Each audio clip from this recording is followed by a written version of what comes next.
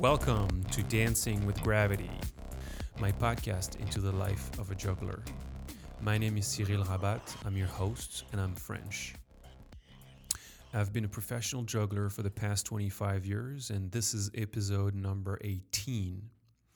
In this episode, I am talking with Ronnie Stein. He's a master karate shifu sensei, a musician, and actor. We met not long ago and just went talking for 3 hours nonstop about our experiences as accomplished master of one craft. And I just thought you should hear that. So here it is. Like we sit here and talk and shit, huh? Wait. Well, that's pretty cool. Yeah, that's exactly... That is pretty cool. That's exactly what I like to do. So Well, I just pressed record right now. So we're going. We're live. Yeah, we're live, man. So that's what I like to do. Like just talk. So it's informal. We're having a discussion. We connected not long ago, and I don't know. We started talking about so many things. That's music, martial arts, life, teaching, Yeah. being yourself a student of life, going through ups and downs. Yeah. And I thought, wow, this is so rich. I just want to, record it and put it out there. Cool. Really cool. Yeah. By the way, man, I got to say, I'm digging your crazy hair, man. You kind of look like Einstein, man. I love You it. get the Einstein look. I was like you a year ago. Bald like me?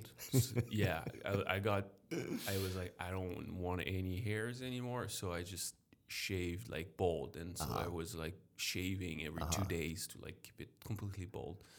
My wife hated, everybody hated. So I loved it because I thought, wow, this is so easy. I'll take that as an indirect compliment. Yeah, because you look good, bald. Hey, You luckily. I mean, Luckily, there are some dudes that like have, they shave their head and to reveal like this gigantic, like crazy ass square head. Yeah. No, I think my hair is not so bad. It's just they hated it. Like they were like, you're supposed to have hair. And no, when you look at me, right, I'm supposed to have hair. Dude, this is the thing you see. I can't do that. That's Right. No, I'm just- lucky. I'm lucky I have like crazy hair. You got crazy hair, dude. You've got So- you got like lion hair coming out of your head. Yeah. I mean, it's every direction. It's pretty cool. Yeah. So what happened is that a year ago I stopped shaving and I didn't cut them for a year, and that's what happens. Wait, that's interesting. Now, Yeah. why'd you do that? You didn't cut your hair for a year. You didn't shave your beard or cut your hair for a year. No, beard, yeah, because beard you shave. beard would be like way bigger, but not the hairs. And I do that because I want them long again. And I'm like, if I go get a haircut every 2 months to make it look good, it's going to take me 10 years to grow them. So I'm like, I'm not going to touch them. And I'm just going to let them grow. So for the past year, I've been looking like fucking weird and crazy. But now it's starting to But be that's okay. your brand. Yeah, I'm like, you know what? I don't... everybody's like, oh, you need to look good. This is your, I am the French genius Yeah, who can juggle. Exactly. It's like, who cares? Listen, man, if I saw you from like 5 blocks down the street, I would know it's you now. Like that's Cyril, like, for sure. Yeah, man. That's cool, man. So, Ronnie, Yeah.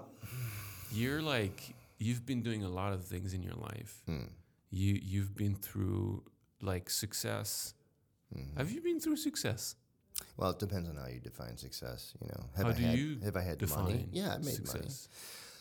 money. Well, you're asking me what success is. I mean, if we were poor, and that's a relative term. Like if we were out on the street living in a cardboard box, but we were completely happy living there. Right.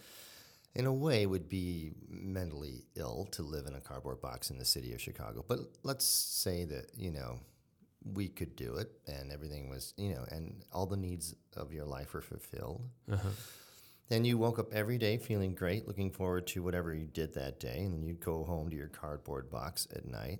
And if you were happy, let's say that you were alone. If you were happy being by yourself, then you're not going to feel lonely. You know, then you could call yourself successful, I guess, but it's a relative term. You know? I have, I've worked around some of the wealthiest people in the United States, and I've seen a lot of unhappiness among them. You know, So success is relative. I mean, it's so cliche. All this, this kind of thing is so cliche. You say, I know. money doesn't make you happy, but the truth is, for me, the truth is, money can very much help you to find happiness. You need it. It's a tool, and if you don't have it, you're going to be spending most of your time,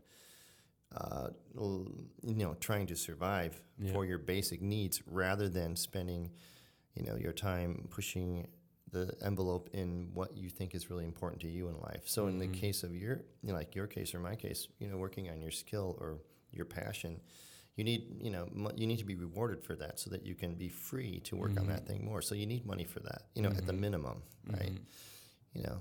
As long, if your basic needs are met, food, shelter, that kind of thing. That's enough for you. That's not enough for me. I like too many things. That's the problem. I mean, I came here from 35 miles away on a motorcycle, ripping through traffic. I don't advocate other people doing that, but for me, that's fun, Well, I mean, everybody is in France. Is that right? Oh, yeah. It's just an unspoken rule. Like, you're driving a motorcycle or a scooter or whatever, you just zigzag between cars. I mean, for me, that's why you're actually driving a motorcycle. And when I came in the U.S. and I see all those dudes on big Harley and they're just staying in line, I'm like, what the fuck are you doing, man? Hey, man, like, you have you have a vehicle that allow you to like zigzag between cars. Why aren't you doing it? And so we had a scooter when I was we spent like 6 months in Chicago, like 6 years ago, and I bought a very tiny Honda scooter from the 70s, way too small for me, and I would go on it with my wife. Those things are fast, right? No, that wasn't fast? That was like max 25 miles an hour. Dude, that's slow. Yes. But downtown Chicago, when there's traffic, I would just skip everybody. And my wife would tell me, like, you're not supposed to do that. And people would, like, look weird at me. And I was like, why else would I be on a scooter if it wasn't, to just screw all of you and get then, faster? Sure. And then you can park anywhere you want. I used to live in Tokyo. In Tokyo, at the time that I lived there, you could park your scooter on the sidewalk. Actually, on the sidewalk. So there was never a moment where you had to look for parking in Tokyo. Right. I had two motorcycles. I had a big one. I had like a Honda 750 Sabre. It was called. It was this huge black motorcycle. It was so awesome. When was that? Late 80s, early 90s. Early 90s. And then I had a Yamaha Super Champ.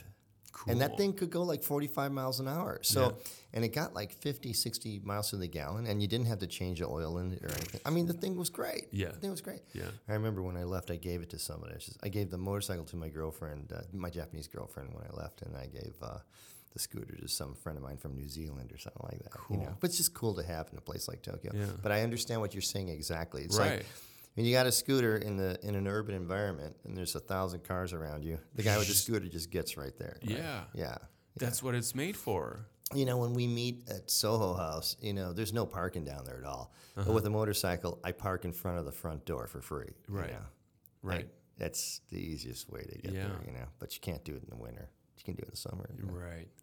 So you like that? You like good stuff, like a nice motorcycle.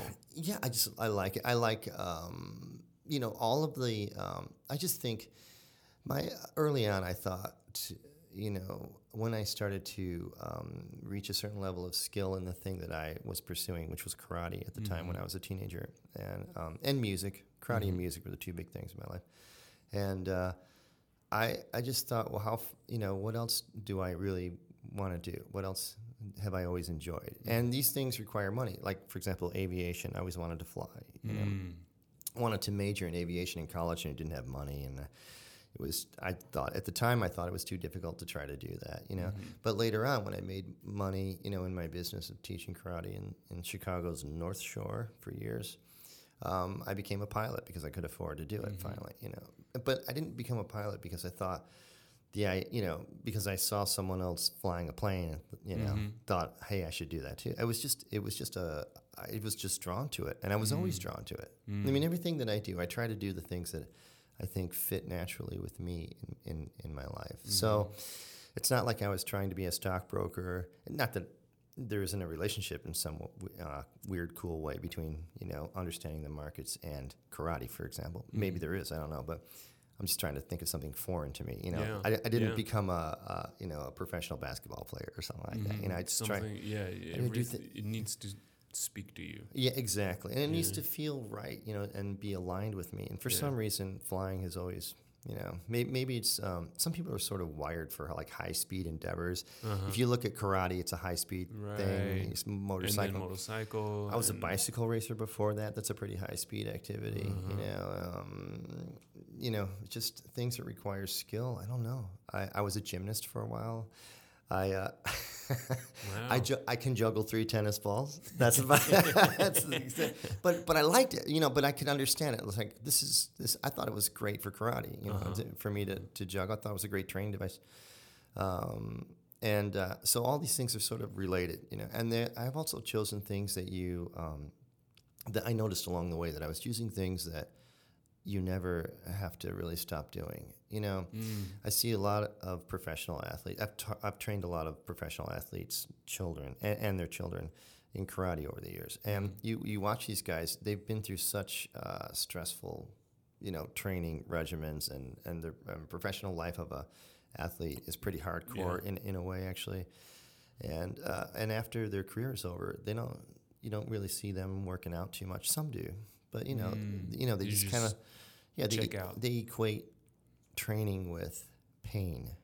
And after their professional career is over, they don't train anymore, really, because they just feel like, why should I? You know, that doesn't, there's not a... Yeah, you know that I've been noticing that for myself recently, because 2 weeks ago I performed at TEDx here in Chicago, and I was... That's right, you mentioned that. Yeah, I was really pushing myself for that one gig. And what was that like? I mean, what was it? Did somebody approach you on that, or did you think, hey, there's a TEDx thing going on here, and I want to be a part of it? Soho, I got in touch with the people organizing the TEDx. From Soho? From Soho. How'd you do that? They put out a... No, I met someone that was like, okay, we're going to work on this project. Wow. And then via this project, I met someone else. And this someone else was like, oh, you're a juggler? Hey, I know the person, that, blah, blah, blah. So it's like really connections, you know. And it happened kind of like... So Soho was good to you, huh? That's pretty cool. Yeah. Like that really came, and... Then I did apply for that because they're pretty big, so they're taking applications and then looking like, okay, who's gonna fit the most with the theme of the year and the other speakers and performers they want to invite, right. And then they create some sort of group that makes sense, and then they were like, okay, you're gonna be part of it. Did they interview you for that gig? Yeah, I went to meet with them. Did they say, juggle, show us that you're for real? Juggle for us right now. I'm going to juggle. Here's a banana, body. a chainsaw, and a bowling ball. Juggle. If you juggle, we will let you on stage. And then it happened, you know. So but cool. my point is, after that gig, so since it's been 2 weeks now, I decided I'm going to take a break, and I'm going to give myself some space. And it doesn't mean I can't juggle, but I just want to do it when I feel like it, and I want to do it in a way that's fulfilling again. Not like I have to do it because it's my job, because I have to maintain my level, because I need to keep being better. Right. And I think that mindset is really the mindset of athletes, where they're like, you can't skip your training. If you do, you lose the edge. Like you lose your edge. You lose your competitive advantage, and then you can compete at your best. Yeah. And that pressure, I've been in this mentality for 25 years, and I'm actually realizing that it's really hard for me to go to the gym and practice in another mindset where I'm actually paying attention to what my body's telling me, and I'm able to like have another picture in my mind of like what is the outcome. It's just I trained my brain for 25 years to push myself to the edge and always be better. And how it's a huge habit to break, you know? So I understand, you know, some of the athletes that cannot switch that in their brain. So they're just going to give up altogether and be like, you know what? I'm just going to forget about that part of me, like the training, my body, and all that, you know? You know, I always wanted to do some writing, and I'm slowly working on that now. Yeah. But I've wanted to do it for a long time. When I lived in Japan, I wanted to write a book from Japan, and I found myself in touch with this successful Japanese writer, this old guy. He'd been writing all his life, and I asked him for some advice, and he said, the most important thing is to do it right now. Mm-hmm. And I said, why? And he goes, because the reason is you're not going to feel the same way about it later. You know, you're not going to be the same person later. So you may be able to still write what you're thinking and what you're feeling right now about the, you know, what it is you need to, you know, what your goal is in writing this thing. But most likely you're going to be in a different place. Wow. So you're going to write about it in a different way. Or you may not feel like doing it at all. I mean, maybe you just... So here you are. You're not the same person you were 25 years ago. You had this entire 25-year journey. And all of the life experiences and the stories and the ups and the downs and the people that you met and the disappointments and the incredible successes and the envelope that you pushed beyond and the personal satisfaction you got and the personal achievement that you got from pushing your art, you know, pretty damn far, right? From what I don't know you that well, man, but what you've said and what Kelly I think said is that you know you have you're one of the few jugglers that can do, you know, that can juggle something amazing. I don't know, what is it, 10 like 10 balls. I mean that's freaking amazing, you know. So my goal was to become the better version of myself. Well, and when you push that envelope for 25 years, well, you do become pretty good. Right. You know, the thing is, let's talk about that. I mean, people say, you know, be the best person you can be, you know, and again, these cliches, they pop up all the time on podcasts and they pop up all the time on talk shows. And they exist because they're, you know, the reason why people repeat them is because they've been proven again and again and again. But I think a lot of times, I think people just don't realize what it takes to be your best, because sometimes being your best means to make a decision that is incredibly scary. It sucks, actually. Being your best sucks because it's uncomfortable. You have to, I mean, to grow, you have to be uncomfortable. You know, growing is not a comfortable path. So you're pushing yourself every day. I mean, that was my thing, you know, like pushing myself every day means being uncomfortable. So it was like, how do I get comfortable with discomfort?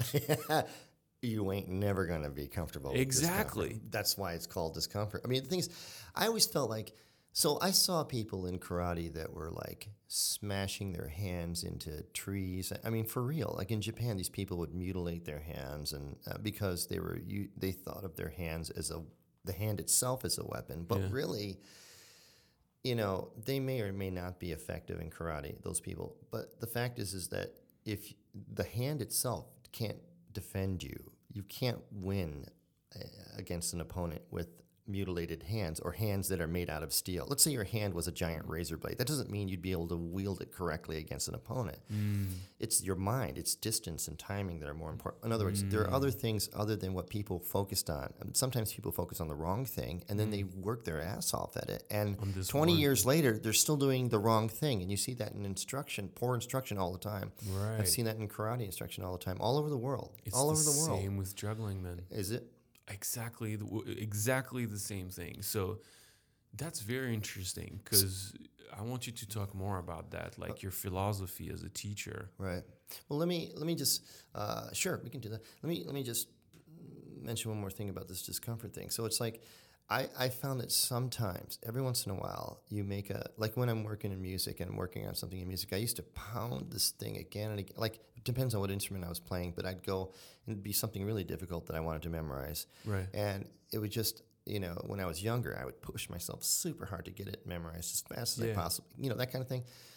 But then you're just banging your head against the wall. And sometimes when you simply relax and just do it again without emotion, and I learned to approach repetition training with less emotion Absolutely. and more of just being in the moment. Okay, just do it again. Oh, that was wrong, so do it again. And you take out all of the thoughts that I used to think when I was younger, like, shit, that's not right. So, can we swear on this thing? Or Yeah. Okay, cool. So it's like, I just screwed up. Well, do it again. Man, no good. You'd be pushing yourself really hard as if it was a parental voice Yeah. that was over you saying, you're terrible. Yeah. Do it again. It's your ego. Right. It's and sometimes it worked. When you're younger, maybe that's okay. But when you're older, what's part of the self-mastery thing is to separate those things that are not important Yeah. from your moment of focus. Yeah. Moment of focus, which is your goal. Am I talking too loud? No. It's good. My computer sometimes goes on sleep, so I just do something to like wake it up because I want to see what's happening. Do you see like sound waves and stuff going across? Yeah. Oh, that's pretty And the cool. time and everything. Oh, that's I cool. just making sure I'm actually recording because it happened to me at the beginning. Oh, that's so We funny. do the thing, and then it wasn't recording. Because I'm not a pro in this, so I just want to make sure I'm not fucking it up. How many people have you talked to on this thing? You're the third one right now. Number three. And I have That's cool. another guest coming next week, and a lot of the time I talk just alone. Like I'm crazy person talking to myself. So instead of What's that like? Like, I mean, you talk. I understand what that's like because from acting, you'll spend a lot of time, especially on a monologue, to talk and stuff. yeah. But knowing that you're going to then release that into the public, Yeah, it's interesting because do people react to it? Do people? yeah. Do they really? Yeah. Where are you on? How can I hear this podcast? Well, everywhere. Apple, Google, Spotify, whatever, all those stuff. So you're going to make me famous. Yeah, you bet. We're like right now, we're creating our fame forever. This is going to be heard like billions of times. Like I think probably 50 billion times. And no, but No pressure. nah, man. The thing is, actually, what I'm thinking is just it came from like talking to my wife about all those crazy ideas that I have in my head, and then I was driving her crazy because she's like, I can't hear you anymore. It's like, it's too much. It's like I'm not a genius, but like I just have those thoughts about, it's like when you go for a walk in the forest by yourself and you walk for like 2 hours. I haven't done that in a long time. I would love to do that, man. That's awesome. Yeah, it's awesome. And I don't know if you... When was the last time you did that? When was the last time you walked in the forest for 2 hours? Not 2 hours, but actually last week I got to record I was invited on another podcast, and I took the train. It's like in the suburb in the north of Chicago. And then from the train to the recording studio was like a 40-minute walk through a forest. And that was like... It's awesome. so cool. Where was this? Do you remember? No, I have to look on my phone. Where was it, by the lake? Did you take the Metra? Yeah, I took the Metra, but it was not exactly by the lake. It was like northwest. Oh, and then I was, okay. and it was beautiful. Yeah, it's beautiful out there. Yeah. For And sure. I was like, shit, I've been here for a few years and I've never gotten out there. And Yeah. so what I want to say is that when you walk,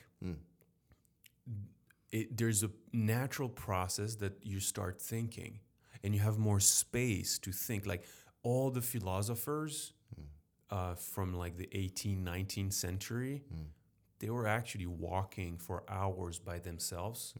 And then they would come back and write. Right. And that's how all the philosophy, the intellectuals, that's how they did it. They had some space by themselves. And the process of like walking activates some sort of like thought process where you have, when I juggle, it's the same. Yeah, same thing, sure. Because I'm not walking, but I'm moving my arms in a rhythm, which is kind of the same than if I was walking, and I'm by myself for like 4, 5, 6 hours. I don't talk to anyone because I'm looking up, I'm focusing I'm in my bubble. Yeah. So when I'm doing that, I'm actually doing the same thing that philosophers used to do and walk for hours by themselves in the forest.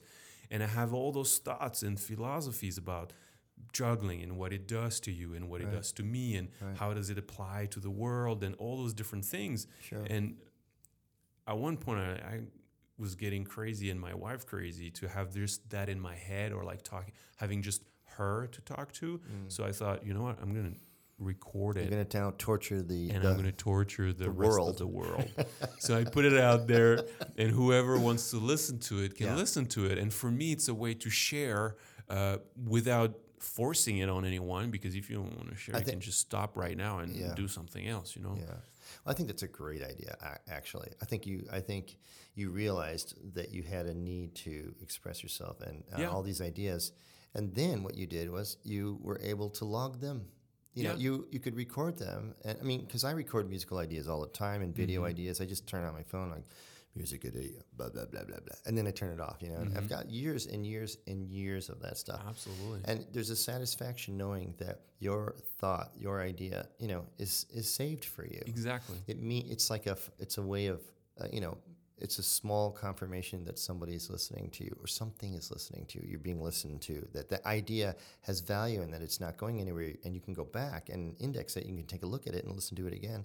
And there may be a creative idea that you'll use in the future from it. That's what, you know, but in your case, it's more of like, there are these thoughts that there's a psychic energy in you that needs to be heard. And it's not fair to your wife to bombard her with totally with a bombing run of ideas, and then she's like, help. Yeah, totally. Know? Because I mean, she's the woman. She should be the one talking more than I do. Well, you're gonna get in trouble for that. No, that's the truth. I need to shut up and listen to her. She has way more feelings and thoughts than I do, and ideas, and she's so creative. And then I'm here like rumbling about my juggling stuff, and she's like, I can't take it anymore. Yeah. You need to listen to me. So so now that's a separate thing too. Like, I mean, so in your case, you're placing your ideas in a digital vault, right? So that you can then have a clear mind to relax and listen and take in more ideas and be available for others. I see. That's cool. Yeah, that's a great. I mean. Yeah. So, you know, whether you're cycling, doing karate, juggling, running, Casey Neistat, I think, is one of the best filmmakers in America. He's a famous YouTube guy, and he's always running. Like, running is a huge part of his life. Like, he believes that without running, he wouldn't be able to come up with these creative ideas for his films and so forth. And I think that it's critical that people have a way of placing their mind in a state where it can then relax and open up to these thoughts. And I think that this, like you said, this repetitive act of juggling or this repetitive act of walking, or I think it, places your mind in another state where there's I don't know exactly enough about the brain's, functionality to guess like what exactly happens when we do stuff like that. But when I'm in the shower, great ideas come to me in the shower in the morning. Because there's a pause. Is that what it is? I think so. I think the repetitive motion of doing the same motion over and over again frees your brain. You get in the zone. You get in your body is doing something, but you're not thinking about what you're doing. You don't need to think. Maybe do you think it's like an overthinking or an overconsciousness of a subject that like creates that sort of writer's block kind of thing? Is that what we're talking about? Or is it? Yeah. Because I think when what's happening is that when you want something, so you want to write a book, so you sit down and you're in front of a white piece of paper and you're like, okay, I'm going to write my book now. And then there's a block because you have to.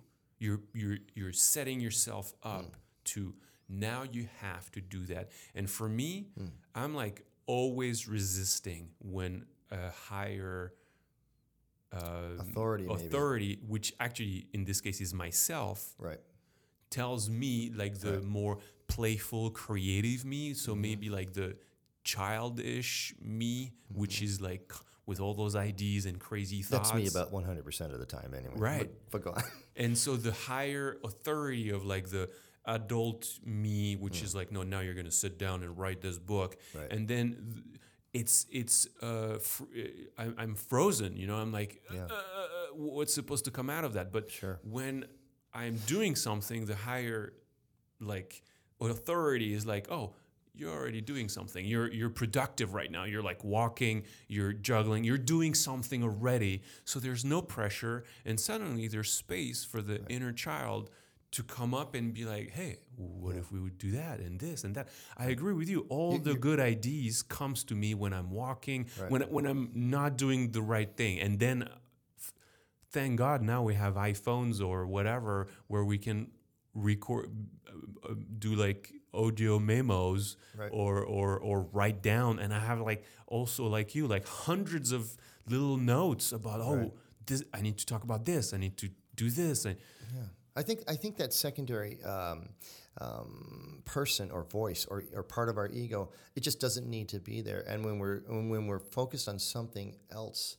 other than the fact that we have to think about something or do something, that secondary presence just doesn't exist. And I think it's easy to step back. Yeah, it steps back. You know, like you're giving more space to the creative part of us. Yeah. It's the same that happens when I meditate. I've been meditating for like a long time. And now I do a lot of clairvoyance. So like seeing with my third eye pictures and energy. And always at the beginning, there's this like, that's freaky sounding stuff. I'm never kind of... Yeah, man. It's not only freaky, it's true and powerful, man. Oh my God. Okay, we got to talk about that in a second. So I've got a bunch of topics here backed up here, but like, you know, there's more than one, you know, through the study of martial arts, you know, you can't study. I mean, if you get deep enough into martial arts, there's different ways to study martial arts, right? There's a sport aspect, there's you know, so. But there's a spiritual aspect. There's a spiritual aspect. And so if you're, you know, the mind is just as important as anything else in a fight, maybe more important. Absolutely. Basically 70%. The old samurai used to say that 70% is your head and 30% is the technique. You know, Ken 3. They used to say Ken 3 Zen 7 in Kendo in Japanese sword fighting, which meant that, you know, Ken means the technique or the sword is 30%. 30. Interestingly enough, not 50, not 60, not 70, 30. And really Zen refers to the mind. 70%, 70%, which makes a lot of sense. And again, not to go off in that direction yet. No, please do. It's awesome. But it's just like, but there's a technique there's a study of acting called... Do you practice Zen? I used to. I've done it in Japan under the Zen master, and I thought it was great. Yeah. And it's a really tough discipline. Well, I can't say that I practice Zen the way it's practiced classically. You know, I don't, you know, live in a, temple and make sure that I wake up when the sun rises and go to bed when the sun sets, that kind of thing, and dedicate my mind to, studying every detail of a leaf. For example, when I'm sweeping the leaves or something like that. I mean, what they're trying to get across to you is to learn to focus your mind and zero your mind. And by zeroing your mind in a way, you take away that voice that we're talking about today. The ego thing. It's always down to that thing, man. The ego thing is just like, and people who, you know, every time, so it's my opinion that there's more than one way to meditate. That was my point of bringing this up. And one is the so-called moving meditation. Yes. The other, all right, so when you're on stage, for example, in your case, when you're, you know, up there with all this pressure on you, but you're juggling these, you know, you're juggling and your mind is in that zone like we were talking about. when we were first talking about this stuff. Mm. You know, that to me is a form of meditation. And people talk about being in the zone, and people make a lot of money putting out books about what the zone is and all that. But these are, you know, it's something that so many people, so many artists, and good athletes, and good military people who are, you know, flying this plane at, you know, 600 miles an hour in a gunfight with the enemy, or anybody, and you know, anybody who is forced to focus no matter what. You know, they understand these things naturally, right? Because but it's a practice. It's a right? Right. Well, so You know, you don't get in the zone just by chance. Like, it's a dedicated practice. yes, I think that when you right. So then that's another direction that we could talk about, which is like, you know, practicing a skill to the point where it isn't conscious anymore. Like when I'm playing, It becomes a reflex. yeah, I'm in the middle of a song and somebody next to me says something and I can talk to them. I'm still playing, you know, that kind of thing. It's just one part of you that is just going, you know, that kind of thing. But there is what I was going to say is there's a technique of in acting called the Meisner technique, and this guy Meisner thought that actors are, you know, more comfortable and more relaxed when they're doing something on the stage. And a big part of the training is that you give the actors an activity to do, and then you have them act while and I think it's for a very similar reason. Like when you're focused on this activity, and there's a time pressure on it, so you really have to be focused on it. You know, then your reactions to the other actor are more natural because you don't have a moment to judge yourself. Right. Do you understand that? And that's when bad acting comes in. It's like when people think about their acting while they're acting. It's like if you were thinking about your juggling while you were juggling, you wouldn't be. Yes, and that's a form of meditation, I think, in a way. It's a form of, well, do you not agree? I think it's a form of placing your mind in a state where the ego isn't involved. So is that a form of meditation? I guess no, is what I should it's a ask trick. you. I think this is a trick. I think this is not meditation. I think this is a trick to trick your ego not to be present. For me, meditation is to actively recognize your ego and gently Tell it to go away. put it in its place. No, because I don't think the ego is the enemy. I don't think the ego is the thing we should get rid of, and that because why do we have an ego? Well, right. You know, I mean, like there is a it's reason for us to have an ego. That's part of our personality. That's what makes us different from one each other. That's what is driving us to be better, to develop all this technology that we have today. That's what drove the human race to where we are now. So is this right? Is this wrong? I don't care. This is just how it is. We do have an ego. Animals don't have this part. You know, like the ego is what differentiates us. Chimps, maybe chimps. Chimps are some evil dudes, man. Right. They're pretty evil. Right. They have some social issues. They might. Yeah. No. I mean, I'm not like making a different.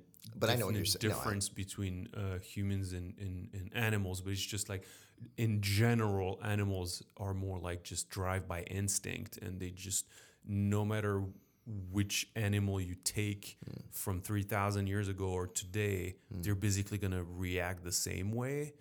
We human are evolving, and what is this evolution? I think the ego is driving a lot of it, and I don't think we should get rid of it. I just think we should gently know how to put it in its place. So when you meditate, you're meditating with the idea that you're trying to. So for me, it's clearing of the mind. I don't think ego if I try to meditate. I think what I said before, zeroing out the mind so that the mind is there. But you're not conscious. You're just in a moment, you know. But I always thought you could achieve that through action as well. Yeah. But when you're meditating, what are you doing exactly? Are you doing something different than that? Yes. Okay. I'm bringing my attention to my body, to my space, which is kind of the same than what you're saying about like emptying your mind. But I'm not focusing on emptying my mind. I'm focusing on being in the present moment. So and also I'm activating my clairvoyance, which is my capacity to see energy. So basically, it's this like imaginative, creative part of us that when you close your eyes and you start dreaming, and you can picture yourself on the top of the Himalayas, or you can picture yourself on an island. This is your clairvoyance. This is your capacity to create mental image pictures. What's the difference between clairvoyance and imagination? None. It's So why are you using the word clairvoyance? There's something because clairvoyance is seeing energy. Like telepathy is exchanging energy through your mind. Can you be clairvoyant now?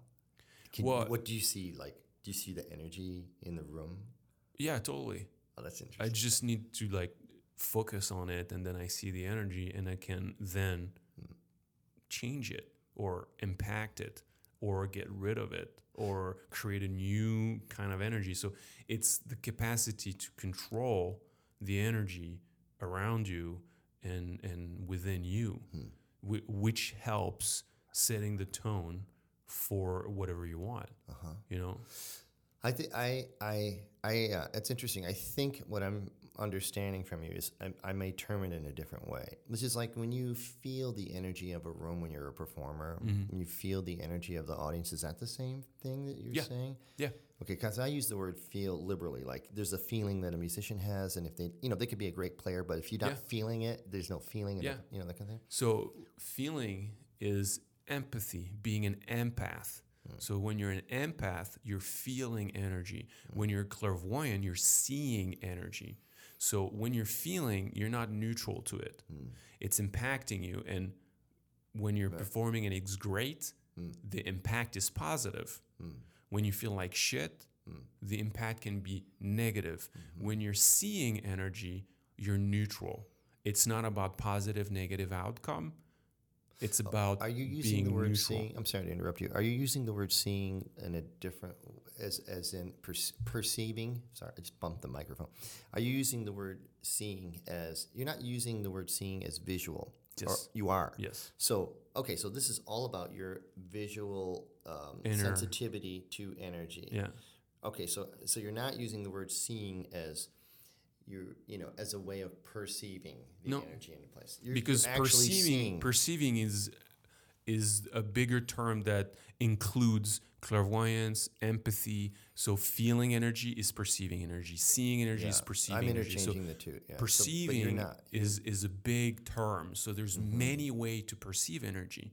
You can hear energy, you can taste energy, you can feel energy, you can see energy. So there's many ways to perceive it. I'm really specifically talking about seeing energy. You can see, so like, how does that manifest itself in terms pictures?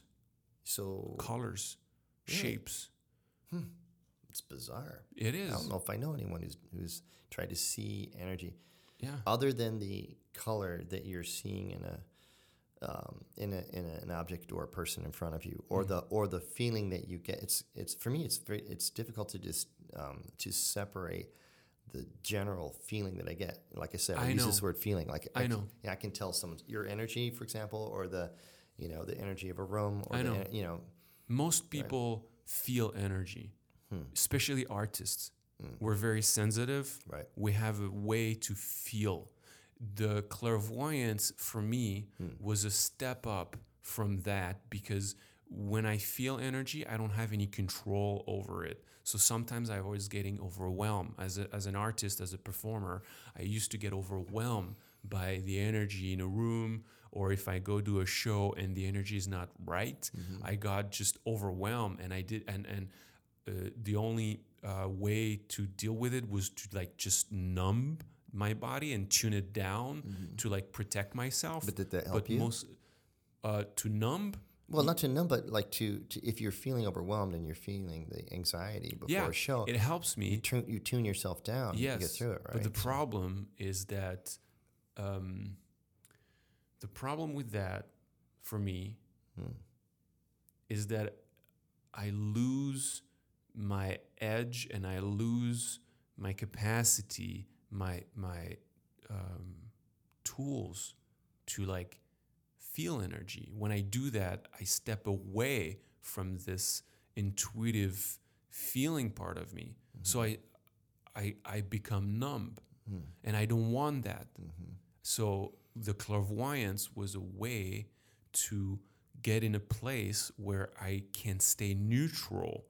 It doesn't mean I cannot appreciate. It doesn't mean I can learn or grow from that experience, or I cannot be impacted by the experience. But at least if it's negative, I can stay neutral to it, and I can see what is actually wrong for me. Right. So you and lost move me it on away. it. Yeah. I mean, that's great. I don't know, but I don't know how.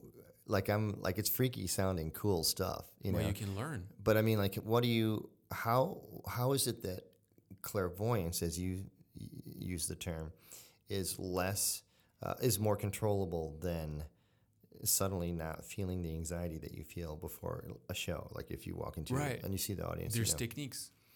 So There's meditation techniques to control, to develop your clairvoyance and control that. And so you see the energy, but you do not feel the energy. Is that what you're training yourself to do? Do you know what I mean? Yes. Yes, exactly. That's exactly right. So you have to tune down the feeling that you're getting. Yes. And focus more on the visual. Yes. And the visual for you is, as I understand what you're telling me, is the colors, or that you're seeing pictures, some kind of shapes, movement, symbols. It's many things. How about an example? Like, give me an example. Let's say let's say there's a small audience over at Soho, and you're going to walk over there and do a gig, a 15-minute gig for them or something. Right. Well, what I'm going to do is I'm going to work the energy of the space and the crowd before. Wait, let me ask you. Oh, okay. So that's interesting to me. So okay, wait, I work. Let me ask you about the TED thing, the TEDx thing. Right. Let's choose that. So 2 days before, I meditated, and I set the tone, the energy, for in 2 days. Wait a minute. I think I know what you're telling me, that you look ahead. Yeah. And you see yourself you're using visualization, but you're calling it clairvoyance. Yes. Because it is. Now that's what's interesting here, because visualization is something that all great athletes and musicians and artists do it all the time. Or anytime you're under pressure, the military does all the time. These guys go over It's just that being called psychic is weird. It's just that I don't have... Well, that one's a bigger term. That encompasses all sorts. Clairvoyance is part of being psychic. Dude, I could come back here and tell you amazing stories that are pure coincidence, but they're so freaky that I'm now starting to think, it's psychic. It's psychic phenomenon. Dude, we could do a whole podcast on that. Yeah. And have people come in and tell you all the, Well, I know about that, man. I've been doing that for 10 years now. So I'm convinced. I know that energy exists. It's around. I can see it. I can feel it, but now I can see it and control it. So all of this is psychic abilities. It's just that when you say that, people think you're full of shit. Of course. Because they're thinking, oh, I can predict the future. I can do this. I can do that. And it's like, no, I don't care about predicting the future, neither for myself or for anyone else. Because the problem with that is I get in control of your future. The music just started on the computer. What? No, why is that? Does that mean the show's over? No, man. I hear the music starting. It's time for a commercial. Yeah, you're right. No commercial on my show. Fuck that. I don't want to bore people with fucking commercials. So let me just, because this is a very good point. Yeah. So all the psychic, where people go to and they're going to read cards, they're going to read the future, they're going to look in a crystal ball, or they're going to get in touch with whoever's dead and tell you the future. Right. This is full of shit. Why?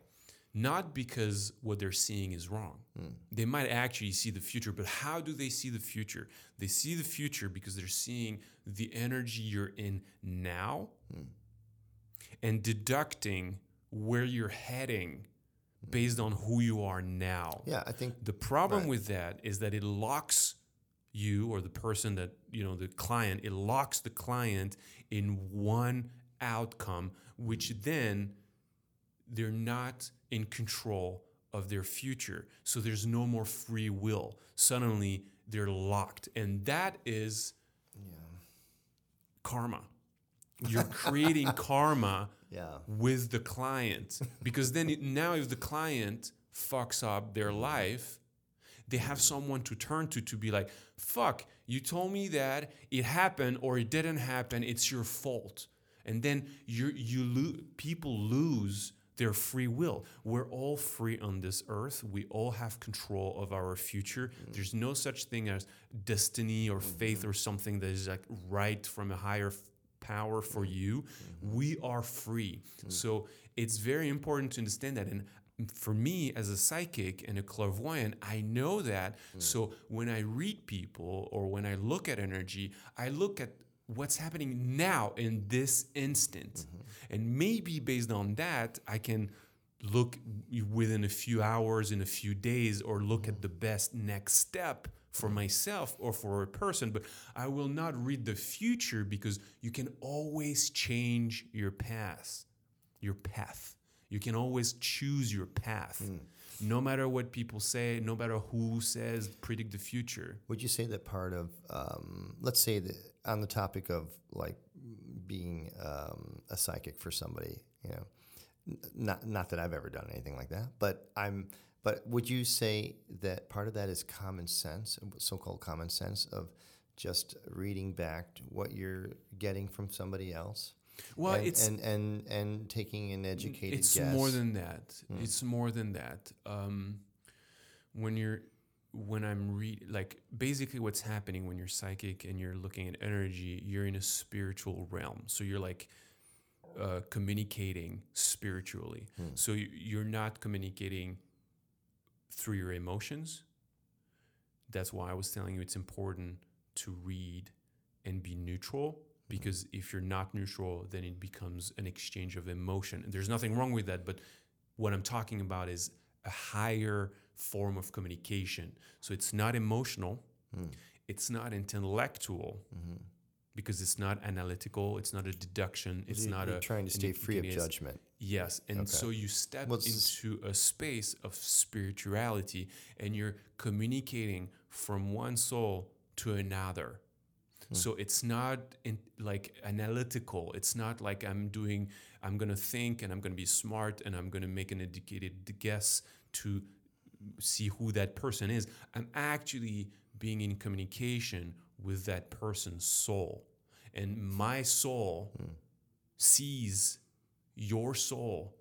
And what I'm going to say is what happens when we're clicking, when our both souls are in sync and not in sync, but like clicking. What are we communicating? And that's what I'm going to tell you. So if you're not open and you're in your head and you're like very analytical, although when I first received my first psychic reading 10 years ago, I was in that place because I didn't really believe in anything. And I was just like, I was open-minded in a sense, like, okay, I'm going to You were open-minded enough to go to a psychic. Yeah, I was like, I'm going to hear what this person has to say, but I'm really going to be careful and like educated and smart about what they're saying to see if they're just like telling me a bunch of something general about the human being race. And obviously I see myself in that. And when the psychic that read me first was so specific on like my character, my desires, where I'm coming from, and what are my goals, that if you put someone else, they won't see themselves. So it was not I realized, it's not a trick. It's not just a way of talking that makes me believe, this person sees me. No, they actually saw me. My specific relationship with my parents, my specific relationship with my children, me being where I was at that time in my life, breaking up like 3 days before with my ex, like all those fucking crazy things. There was no way, because I was traveling with the Cirque du Soleil, arriving in Chicago the night before. I live in Paris. This person had no way to know who I was on that deep of an intimate level. this person was seeing But my they could soul. perceive that. They could see. They could They see. could see my soul. So you saw somebody with a lot of talent then, who's somebody who could really Actually, see. this person was a student. It was not even like someone, I mean, he definitely has talent, but he was in the process of learning how to read. It's actually much easier than we think. Much easier than we think. It's just that we're locked into an analytical way of seeing life and thinking about life and approaching life. And so we don't give ourselves the space to trust that. Yeah, I think so. I think there's so many things in life, like everything that we've ever done ourselves in life. There's always people that have not pushed to themselves into reality about themselves. I mean, and they've faked it, you know. So you see a lot of fake psychics. You see a lot of fake jugglers. You see a tremendous amount of fake martial arts instructors. Just terrible, you know. There's no oversight with any of that stuff. Anybody could open up a shop and say, and "Guess just what? Be like, you know what, I'm doing that." So, and also the sad part of it is that a lot of people are buying the fake, or like they're falling into the lie.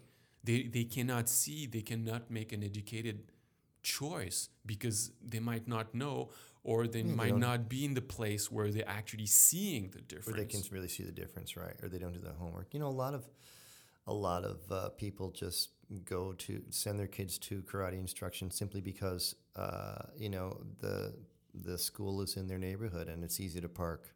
Right. Because people will try, and they need an extra 2 hours to grocery shop and whatever, and they need to park the kids somewhere. Right. So I mean, a lot of people will, and that's why artists are unusual. A real artist is a person that it's going to look beyond all that and look at what the quality is, for the exact reason that they're, knowing themselves enough to know that that is why they're spending their time doing this particular activity or something like that. But we're on this topic of psychics, which I didn't expect at all. No, so I didn't plan on talking about that at all. Well, I didn't know this side of you. And so how long have you been doing this? Is like you said 10 years ago? Well, actually, I've been meditating since I'm 20 years old. So I've been meditating for like 19 years now, but I've been meditating like more Buddhist type meditation. So yes, empty your mind, bring your focus back on your breath every time very important. Your mind wanders, and just keep doing that. Athletes do it all the time, and we should, and everybody should do that. It's a great way to like relax. Breathing is critical for real martial arts. Absolutely. So I've been doing that, meditating 5-10 minutes a day, up to like an hour a day doing that. But I was really hard with myself in the sense that sitting down for an hour, thinking about nothing and bringing your focus back on your breath all the time is difficult. Like excruciating. Well, you have to start easy. You have to start with 1 minute. Yeah, but 3 minutes. Even when I was getting regular, an hour is like an hour is a long time. If you're a person who's training and performing, an hour is a long time. It's huge.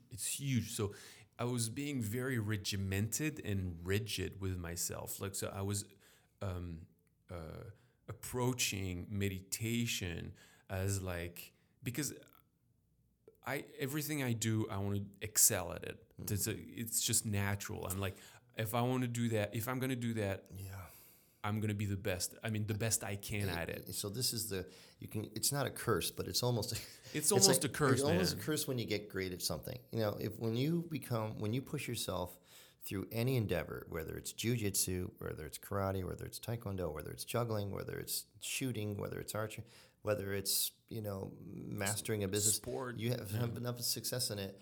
Now you know yourself in a different way, much better, much deeper than you've known yourself before, because those endeavors, when you push yourself, that's when you really get to know yourself. And that's why it's important, by the way, to study one thing really well. And then after that, you can extend into other things. But it's, even in these mixed martial arts competitions, the guys that are really good, they mastered one thing really well. Then they added other things. It's like, I think it's foolish to try to. It's like trying to learn French, Spanish, Portuguese, and German. Right, all at once. All at once, Right. because you can learn to say where's the toilet in all Right. those languages, but you Right. can't have a Can you conversation. actually talk? Yeah. So so the curse is like, and I call it a curse. It's not a curse, but once you taste that, you know yourself in a certain way that you can now easily, see the levels of everything in life. Like you see the art in everything. For me, it's like I call it the art of anything. So when I'm teaching, it's the art of teaching, how to teach well. Absolutely. When I'm dealing with kids, it's the art of dealing with kids based on all the years of doing that. When I'm shooting, it's the art of shooting. It's like I know there's so many things that go into that. And why would you hold the weapon in the wrong way now that you know the right way? It's Right. like, and that attitude that you said is just, it permeates your entire life, and it can be a trap. It can be a curse in that you put too much pressure on yourself to be great at whatever it is you do. Yeah. That's not the right thing to do. Yeah. But to recognize what is the right thing in the moment for that moment is different than just approaching any kind of activity or skill with reckless abandon. Because now there's a certain way Yeah.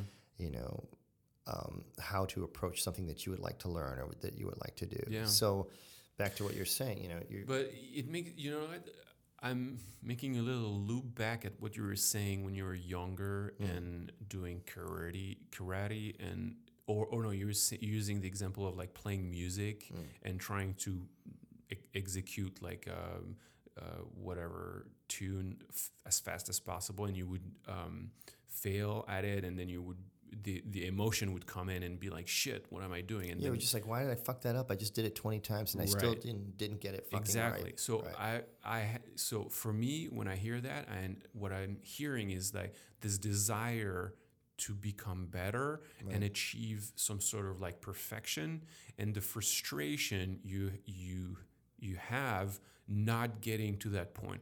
And I brought that and I really can recognize myself in that, because I was the same way. I am the same way. And I took that into the space of meditation. The problem with meditation is that there's no right way.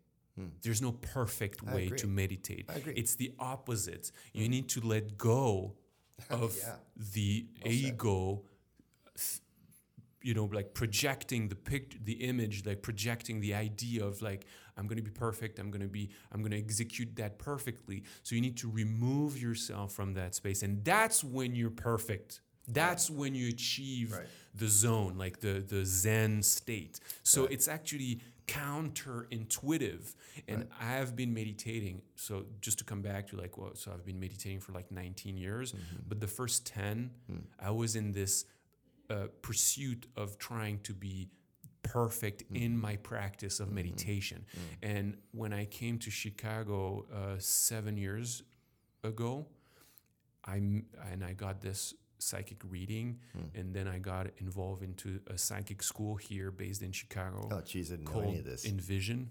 Okay. And I started learning from them the techniques to actually practice meditation. And all the techniques they taught me was to become clairvoyant and like neutral and step away from this idea of perfection and being perfect in my meditation practice, because this is the opposite. There's no perfect way to meditate. Well, this issue of perfection is like it's almost like it's a double-edged sword of the artist, I guess, where sometimes the striving for perfection can lead you in some amazing levels of improvement. And then, of course, the obsession with perfection could screw you up totally. And there are times in life where perfection is necessary, like when you're examining your plane before you get inside and take it up in the air. You better have made the correct assessment about the oil and whether or not there is damage to the wings, or whether or not everything is working right. Because and then you start, then you take off. And in a way, you could say that was perfect, and still something could go wrong. But at least your assessment was as perfect as you can make it. You know, it's perfect. Like everything you assessed was correct. So there's perfection in that, right? And if you're a professional pilot, you better make sure that everything is as perfect as you could possibly make it. So there are practical uses of you could argue for perfection in that way, but in general, I think that perfection has sort of messed me up when I was younger. Yeah. You know, because Me too. and what I did to combat it was to change the perspective of perfection, what it meant to me, and so How so? So I saw people that were thinking like oh, it's good. This technique is good enough. It's good enough. It doesn't have to be it doesn't have to be perfect. It doesn't have to be that good. But I disagreed. Like to me at the time when I was learning, especially if I was learning something on guitar, I was going to be on stage. I'd see people that were performing in that solo. That wasn't right. It could have been so. So, but they're like, yeah, it's good enough. I have a really nice guitar, and I look good and all that, so I can just sound the way it's good enough. But it really is not for me. I guess if there's a certain level that you get to, I guess, or something. I don't know, but there's when art speaks to you in a certain way, it's got to be. That's the way that moves you, and then anything less than that just looks like a sloppy rendition of something. I agree. And that really is, to me, I equated being not perfect with not caring, Right. And that is not necessary. It's not true. So ironically, I use that phrase, "good enough to do the job," to apply to perfectionists like myself. Because someone like me or you, we're not going to ever do a bad job. We can't. Do you understand? Exactly. We can't not care about something. Yeah. Because It's that's just really what it is. in our blood. Yeah. But then, if you're wise and you have experience after a while, you'll know when enough is enough in a certain Right. endeavor that you're, in something that you're doing. That's enough. That is perfect, right? And that itself. Like I said, I changed my perspective on it. That was like when I have a young student do something, perform some maneuvers in karate, that is perfect for them right at that moment. Right.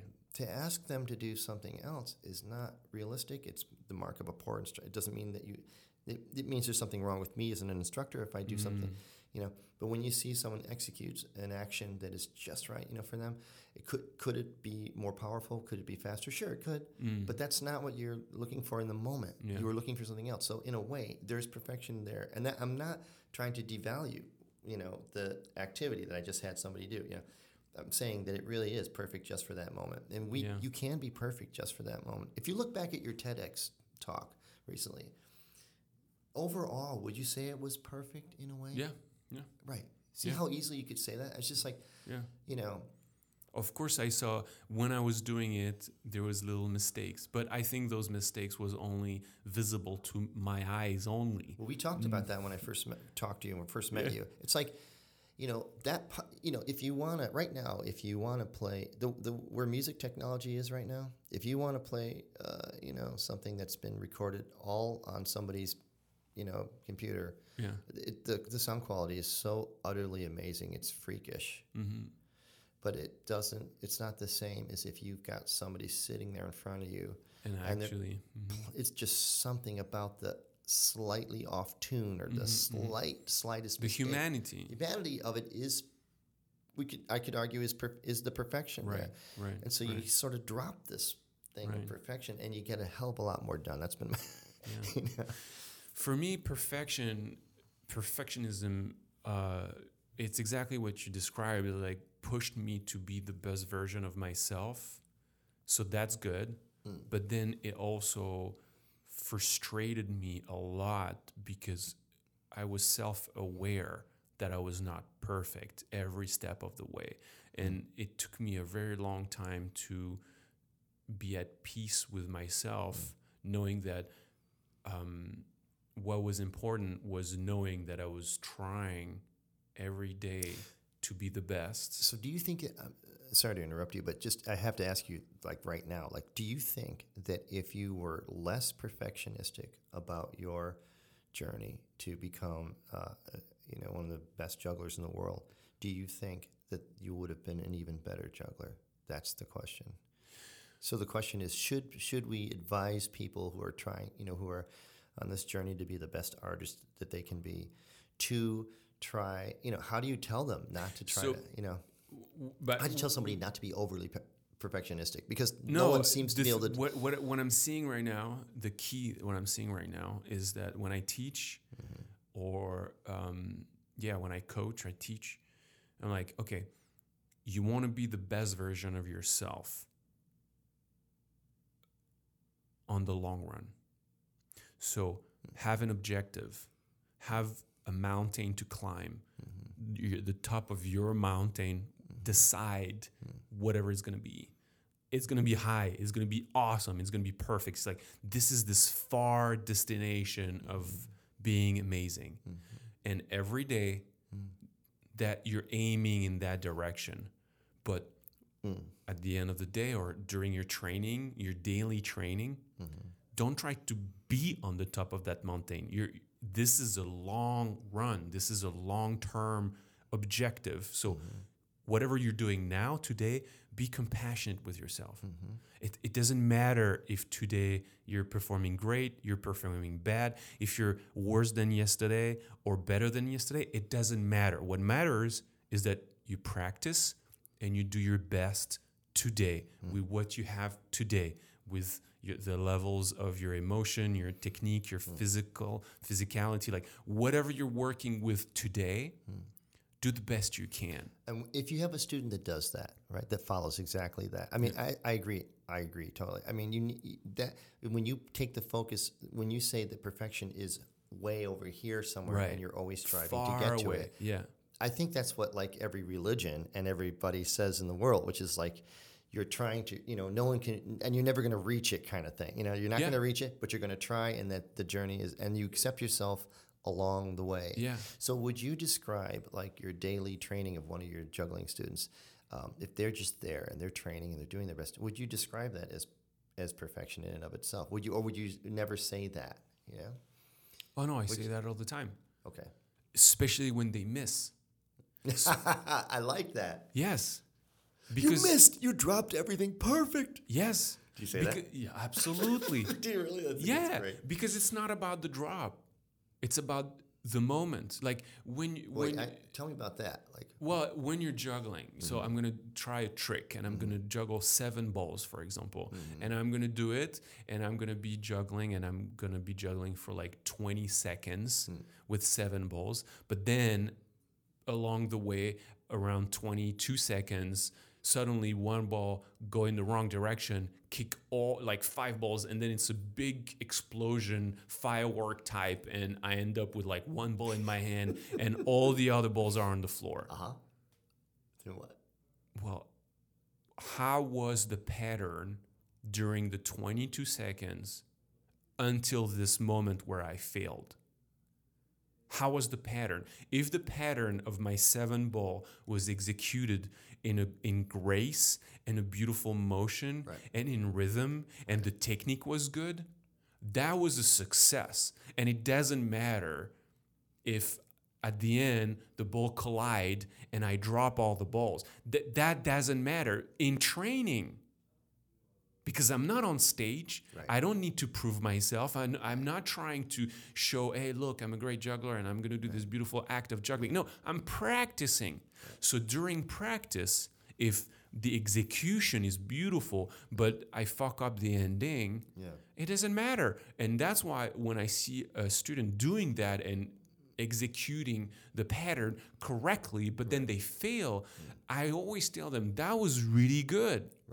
Don't be frustrated because you just failed, because that's what made me think of what you're saying. When you're younger and you're like, oh shit, I nearly made it. No, you didn't nearly made it. You totally made it. Right, you were there. You were there. You're in the flow. You did it, and at one point it stopped. That's okay. You know what? Next repetition, we're gonna try to do 23 seconds. And the next one, we're gonna try to do 24. So it's the striving for perfection. Yes. I mean, they say that in the martial arts. That they always have this saying in the martial arts that that's what you're trying for.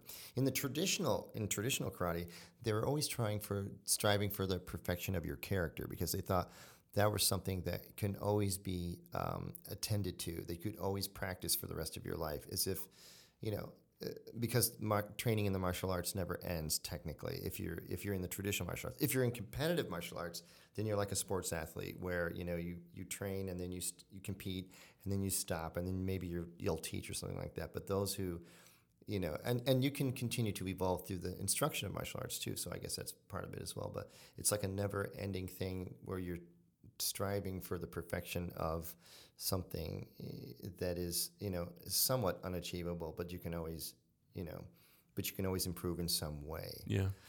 And so that's what you're saying. Yeah, I agree with you. If you we talked about like where we're at now in these things that we've been dedicating our lives to for years. Would you say that you're still evolving as a juggler, even though you're in a unique time in your life where you're thinking about teaching, or you cut back on performances? Or have you not cut back on performances? But do you're not juggling the same way you used to? You're not. Yeah, that's the thing. Do you still feel like you're evolving in some way through this, or are you charting yourself on a new course now? That's the big question, man. Because, until recently, I was just getting better and better, and I didn't think it was possible. I thought I achieved my peak performance when I was training, working for the Cirque du Soleil, for example, like 7 years ago.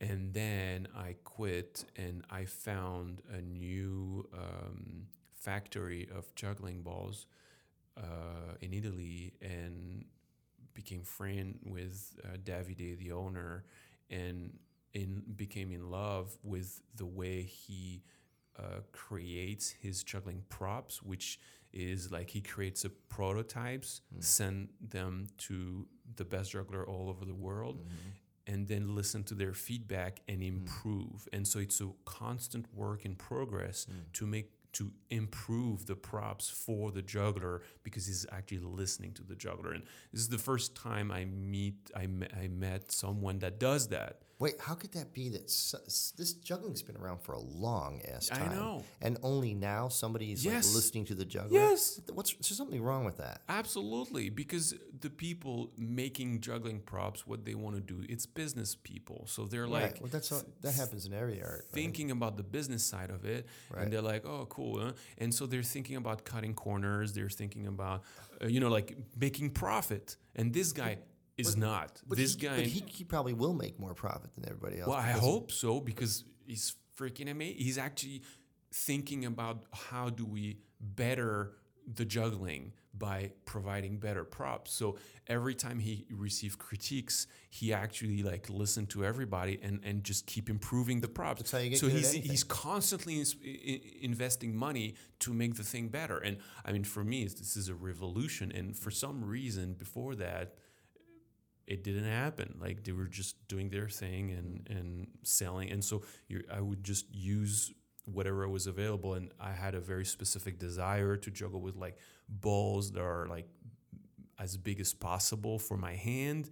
But then the only type I found was like the very hard and heavy.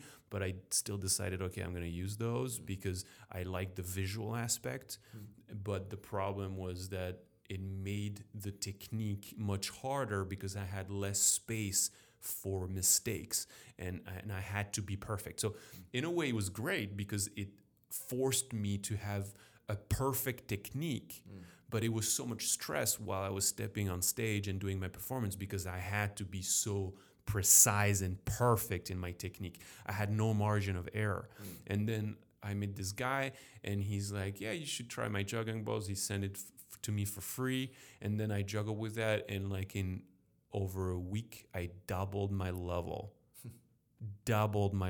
That's pretty astounding, actually. And especially that I was already at a very high level. Right. That's the thing. You know, I was already like, Were you not like frustrated with the equipment that you had at the time, thinking, or were you just never thought about it until you saw a different product? Like, no, I never thought of it. oh wow. I never thought of it. I just took it because I'm a perfectionist. So I was like, I need to be perfect to do my stuff. I'm going to be perfect. But it's so much pressure. Too much pressure. It's the same thing we're talking about, like with what I was doing with meditation or what you were doing when it's like putting too much pressure on yourself. Well, that's the thing.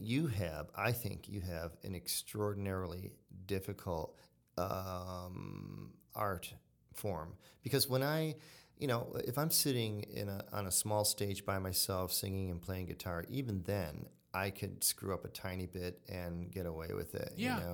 Keep going, which I cannot stand. So I almost never, I try to never.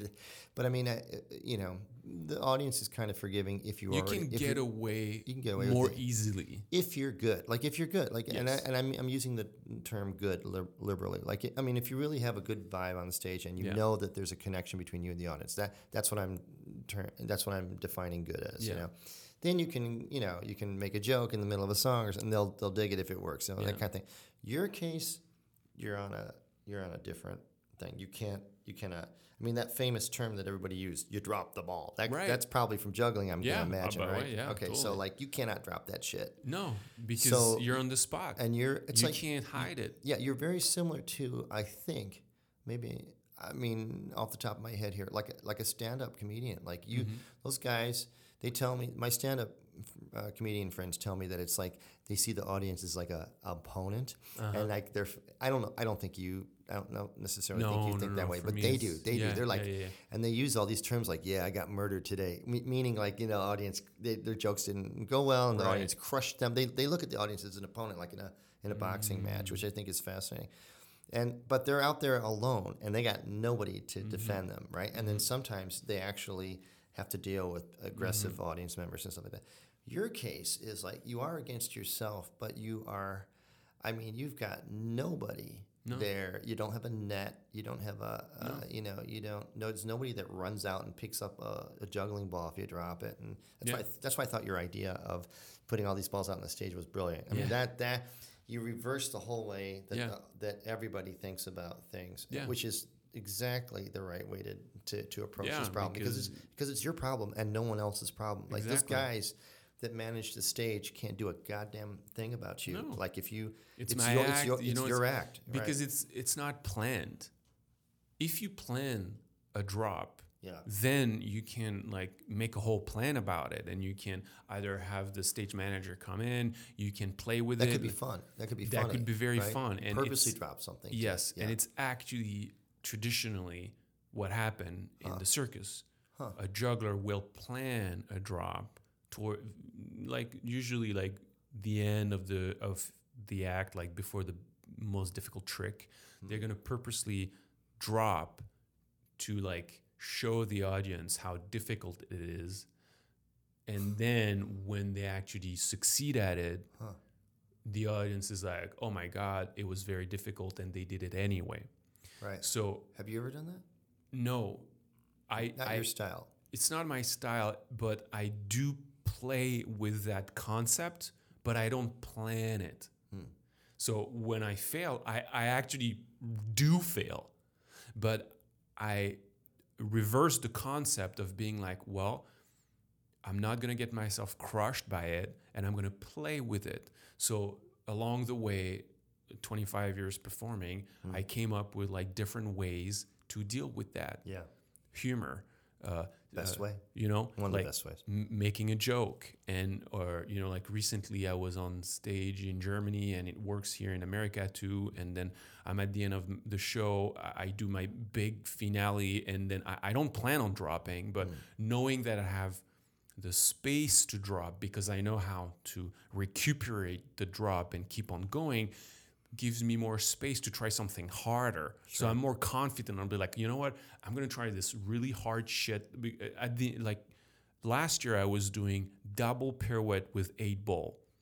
So I would like juggle crazy, 8, man. That's- four in the air, then 4 in the air. So like 4 and 4 and 4. And then I throw 4, and then I just stand there. And then I catch it back, and then I throw another 4. I do 1 pirouette, and I catch it back. And then I throw another 4, and I do a double pirouette, and I catch everything. And that's one of the hardest trick I can do. Yeah. And I put it very crazy. quickly on stage because I was like, if I mess up, I know how to deal with that. Yeah. And so I mess up and silence. Everybody's uncomfortable. And I look at them and I shrug my shoulders and I'm like, c'est la vie. And then I pick it up and I do it again. And this time I succeed. And boom. Love it. Well, You know? I think people, and we talked about this again when we first had our conversation about this stuff.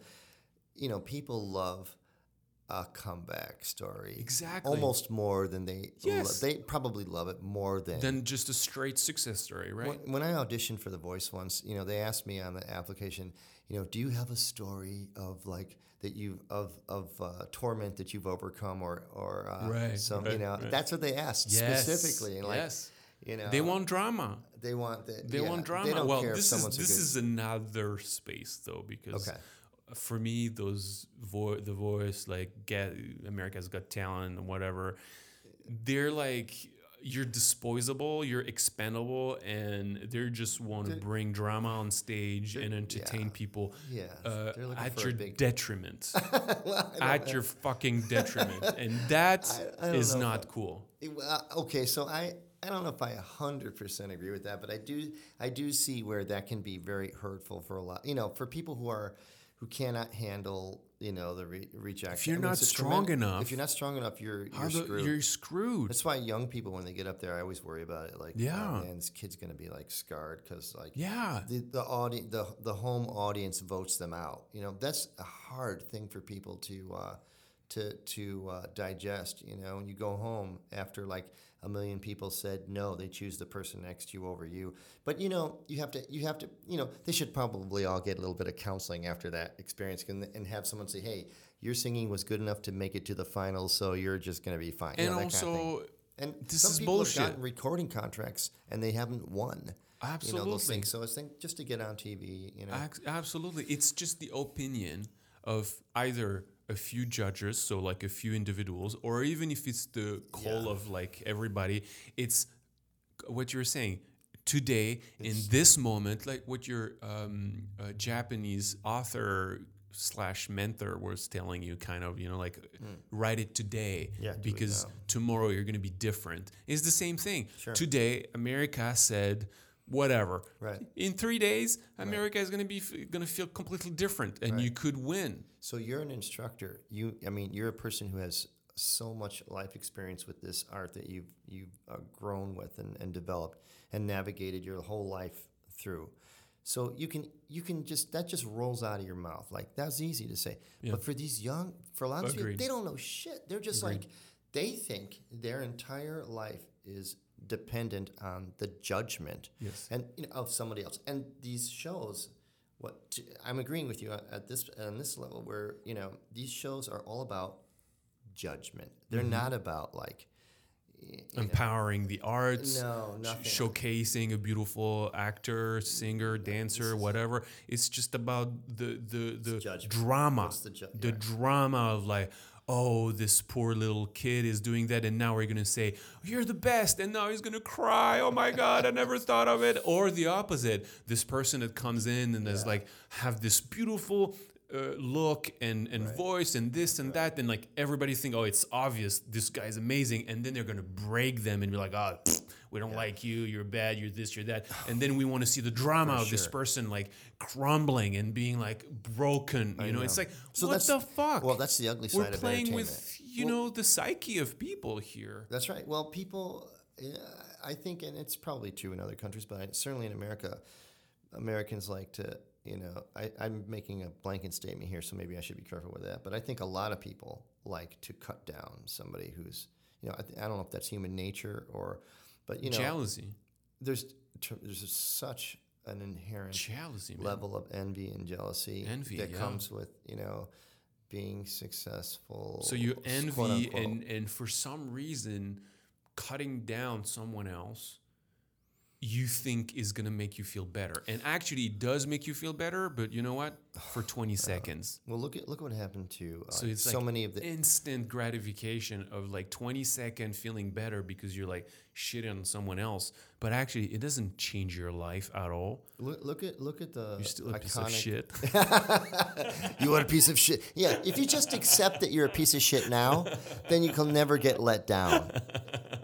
I'm sure there are some systems of thought that think that, right? You're just a piece of shit, so don't worry about it all. Everything else is cake. Actually, it's basically what I started being very arrogant and thinking very highly of myself. Yeah. And the more I go through my career, the more I think of myself, you know what?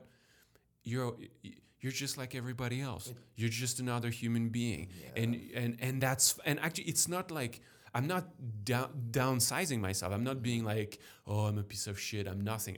But it's actually true. I'm just one more human being on this planet. Well, arrogance, you know what arrogance is. It's like a lot of times the arrogance is coming from an insecure place. A lot of times. Yeah. There are some people that they're badasses and they're arrogant on top of that. But that is coming from some weird space too. There's just there's no healthy reason to have arrogance, and maybe people interpret the word differently. Some people.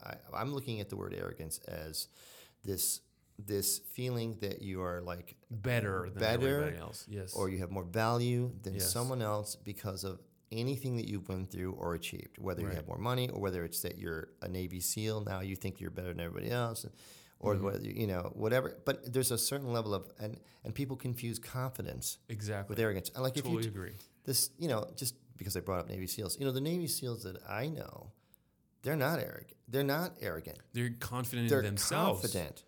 And confidence. There's a lot of people in the world that are not confident. People are always looking for help or an answer or someone to assist them, and there's a lack of confidence. Yeah.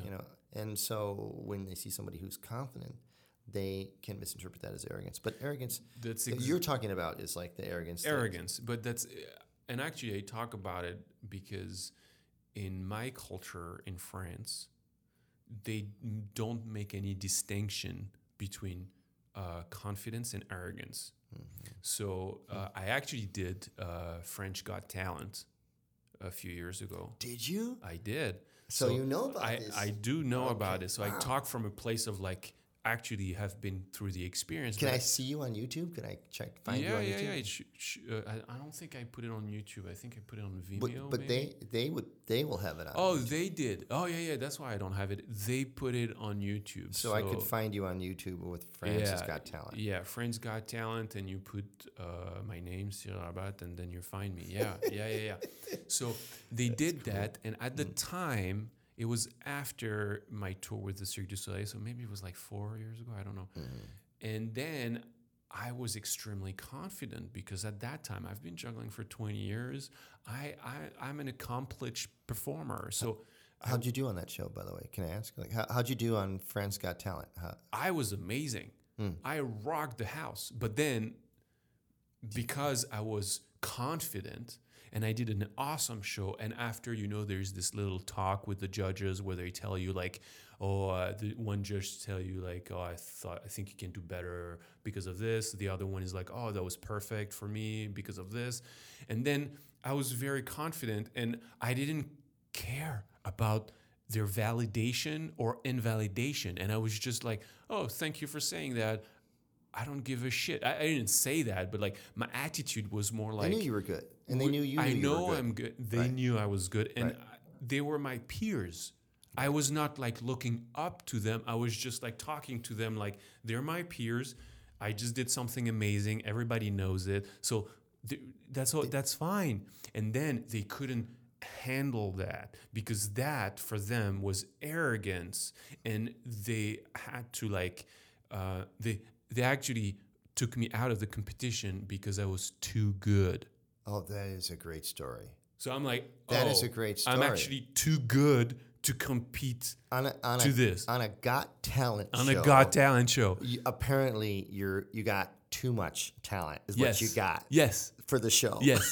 So I got... fired or whatever out of the competition because I had too much talent. I've and I never was like, heard of that this before. is awesome. That's This is the best compliment you can do it for me. So for me, it was a very great experience because I was very proud of the performance I did. I worked really hard to do this 2 minutes, and I did an awesome job. You should have lied. You should have told them you were living in a cardboard box under the Eiffel Tower and you haven't eaten in a month. Exactly. You should have just told them that. Exactly. And, and my heart is broken. I just got dumped and I'm divorcing and I'm doubting myself. I don't know what I'm going to do. without this show, I'll never be able to eat. Exactly. So They were looking for a weakness, and they didn't see a weakness. No. They just saw What they saw was the purpose of the show, to discover great talent. So once they discovered great talent, they said, fuck that. Yes. So they needed the drama, and I was not bringing drama. I was just bringing, and that's a shame. Why can't we show on TV someone that is confident doing something beautiful and validate that? We need to validate the drama. Let me tell you, because I wrote a children's television show pilot years ago, and I went back to Japan with a filmmaker and filmed it all and put it together, and I was pitching it in Chicago. And a lot of people, everybody liked it, that they watched it, but a couple of producers and directors out in LA saw it too, and they were like, we just doesn't have enough conflict. Right. We need more conflict. Right. I mean, it's true that if you look at Shakespeare and all, conflict is the centerpiece of like drama. Yeah. Like that's why we call it drama, right? Yeah. People. If you open up a theater with a play in which everybody is happy and healthy, nobody gives a shit. Yeah. Everybody wants to see a conflict in the. So, when you walk in and you have your shit together like no one's ever seen before, they're like, whoa, And maybe they're thinking, what does this guy need to be on our show for? He's so good, he doesn't need us. But they invited me. I didn't try to go on their show. They called me for 10 years. Oh, my gosh. Every year for 10 years. Wait, so they've been calling me and I've been saying, you know what? Your show is a piece of shit. I will never be part of your show. I don't care about... Did you say that? Yeah. Your show is a piece of shit. Yeah, because they were like, oh, we want you of your show. It's a great show. It's to promote talent. And I was like, okay, what is its name? Okay, I have no idea of the show 10 years ago. I was like, I don't know. It was not 10 years. It was like 15 years ago. And so I go online and I watch an episode and I see those amazing artists. And then I see the judges being like, oh, I think this is very bad because... And I'm like... This guy is not qualified to talk about whatever this person just did, and he's the authority on that. Right. I'm not going to put myself in a situation where an asshole that's supposed to be whoever because he has a name, or actually most of the judges are actually kind of like going down in their career, so like they're doing this kind of shows to like put them up. So there's a similarity in America. So they're not really like they're not qualified to make any judgment call, and so they're gonna judge the my life's work. Right. On TV. Yeah, you were too good. You were too good. You were too fuck good. Fuck you guys, you can't say that. But every year they say, every year for 10 years. Come on, Cyril. Come on, you need to be part of this, And then after 10 years, I was in a place where I was like, oh, you know what? I'm okay. I'm ready to go because I have nothing to prove. Yes. And I don't need the validation of the judges. So I don't give a fuck about what they're going to say. I just want to tell the world, hey, guys, that's who I am. You wanted to expand you're like, hey, I haven't done that yet, so I'll go ahead and I'm going to express myself, I'll just throw myself on this that platform. And they couldn't handle that. So they were like, you're too good. You're fired. You can't stay here. You're too good. Okay, so how did they literally do that to you? Like, what did they say? It's like, Cyril, we're sorry, but you're actually, not what we're looking for. Or what did they say? No, they were like, you know what? You're too good. You're too good. Okay, they said that though. Yeah, they said that. But that's good. At least they said that. Yeah.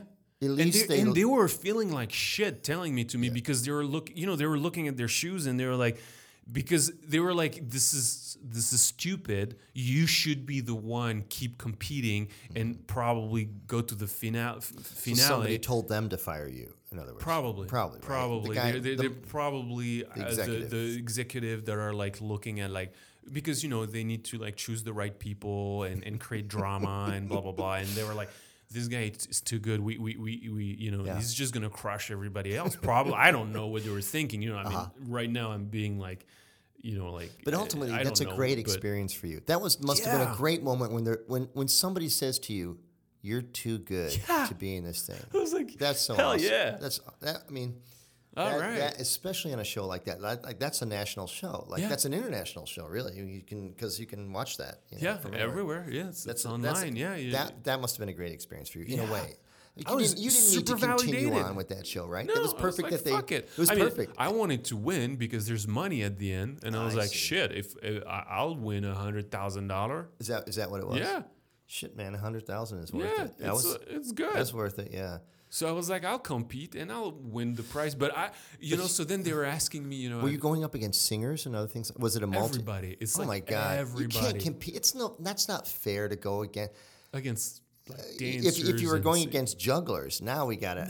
If we went like Paris has got juggling, or something like that, It's then like- you'd be like now. it's like everybody. You can't even in compare the those. same They're just pot. different. There's. It's stupid. It's Yeah. this stupid drama thing. But it works. It's a formula that works. People Yeah, want to see. people watch that. I think people want to see. Audience members want to see people squirm. Mm-hmm. And then they want to see the famous underdog come out from underneath that. Yes. And get voted to go on. Yeah. And then they cry, which I would do if I was like, if I didn't think I would, if I didn't know about my own talent, and I got up there and my knees were shivering and I like sang something, and the audience explodes, man, I'd be breaking down. I'd be crying all over that stage, man. You'd have to pick me up. The reaction of the talent is real. Yes, It's actually which is real wonderful. people going there, trying, taking their chances, and, that's why people it's are real. watching. That's why people What are is watching. a little more evil is the executive director manipulating that to Completely. create drama and to create something Completely. It's people are chosen to move on or not move on based on based on the manipulation, based on what they think will be not based on their not based on the skill. actual Right. skills and emotion and heart and everything they're putting out there. Mm. So that's where I'm like, this is full of shit. But But I love the fact that you said what that I was to them. getting into. For 10 years, I love that. Yeah. Every year, you're number 3. Your show is full of shit. Yeah. Click. Yeah. It's a piece of shit. I don't want to do it. And every year they would call me back, man, and be like, hey, we need you on the show. So back to this moment where you said that the French consider arrogance and confidence to be, they don't delineate between the two. Why is that? French, France, it's not like France isn't known for its art and its food and its approach to many things, love, women, all that, I mean, like wine, what's pastries? I can go on. Yeah. But hey, by the way, you reminded me of something. I was in Paris years ago, and I did get on a motorcycle there, and I was pulling stunts down. I was in Nice actually, and I'd rented some kind of small motorcycle, and I was standing on it while it was going down the street, like up and down the streets, and these French shopkeepers would come out and like applaud me, and as I was doing tricks on the thing. I just never remembered that until I'm sitting here with you. But like I was there in France, like. Doing crazy just shit. doing crazy shit as a young guy. Yeah, That's awesome. Anyway, yeah, I don't know why that is, because you'd think that with all this sensitivity to art and that the French would know the difference between. There's a weird psychological bias, and it's part of the French culture. It's very not accepted that you can be confident in what you do. Do you think that's why the French? First of all, do you think the French have an attitude towards Americans? Oh yeah. And why is it that the French You're always fucking get a bad? stupid, guys.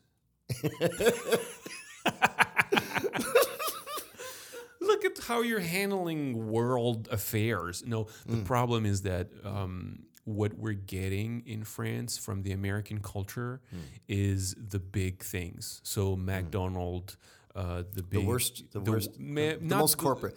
McDonald's has its purpose. I mean, it's got its place in the world. I don't know if you're in some rundown country somewhere and you're starving and you don't want. Yeah, but that doesn't happen in France.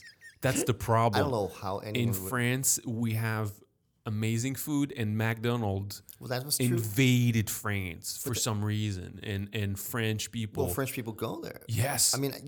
I mean, always made it It's a point. fucked up. Whatever country I was in, I would always go to the McDonald's there to see what they were serving. And Yeah. know, there they were in Paris serving wine. Like they couldn't get McDonald's in America to serve wine. Yeah. Maybe now, but back then. Yeah, no, not even But now. I don't know why the French people would go I don't know why either, and I think it's the second largest business for McDonald's after the US is like actually France.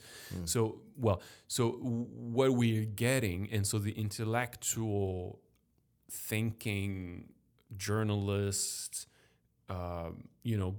community in France and mostly in Paris, because Paris is really centralized to France. Like it's like Paris is a huge city, and then after that it's only like Lyon, Marseille, but it's like way smaller than Paris. So France is very centralized. Right. America, at least you have like New York, Chicago, Los Angeles, Washington. You have like poles. In France, we just have Paris.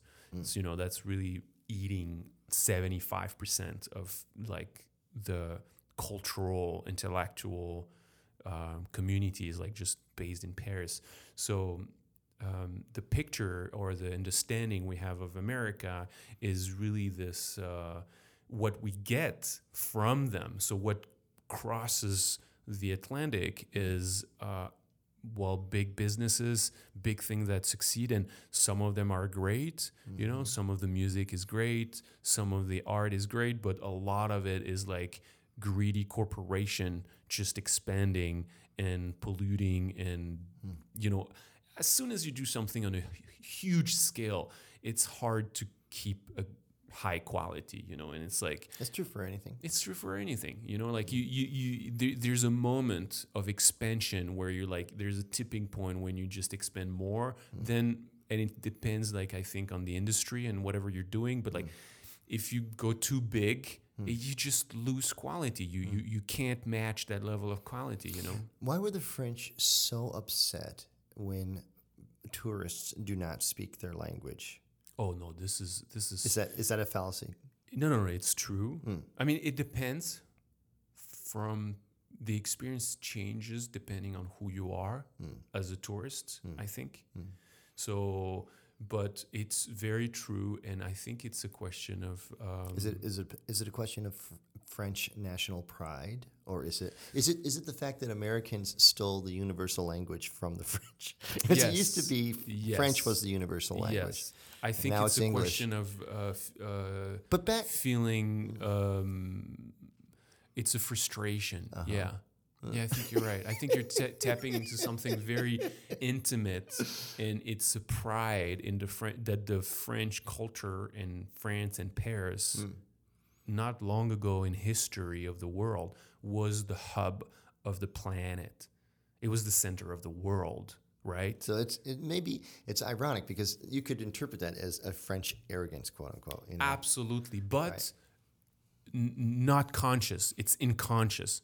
So it's in the unconscious. So it's bad to be arrogant, but we're all arrogant. Like, Parisian people are the most arrogant assholes that I know, and me included.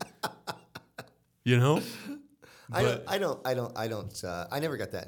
No, not anymore. You're not. I I did don't a feel lot that. of work on myself to realize that I was arrogant, and that's why I tell you, like, eventually I got to like calm down and realize I'm just a regular guy. And yes, I mastered juggling, but that doesn't make me better, more intelligent, more qualified to be a human being than anyone else. Like, we're all on this together, like that, so I see myself on the same level than anyone else. It's just that I have one skill that I did push. Right. So I'm a master at that, but that mastery does not define my entire being. Right.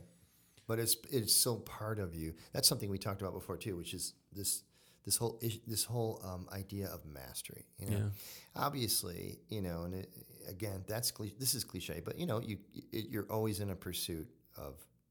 Mastery never ends. That's what I was trained. These old Japanese guys would say, Yeah. And they never. One of my old Japanese instructors a guy named Shojiro Sugiyama. He used to say that he never would allow anyone to call him master, even though the guy's been like, he's such a phenomenal and creative and amazing instructor. Wow, but that's deep. Yeah, he said besides the head of the barbershop in Tokyo is called the master. So I don't need to be called master. And I never accepted anything like that from all these years of students either. I just don't like it. It's like once you call yourself, if other people want to call you that, and they're using it as a form of a compliment, then people have a right to make a compliment about you. Right. But that has to be something that you have earned.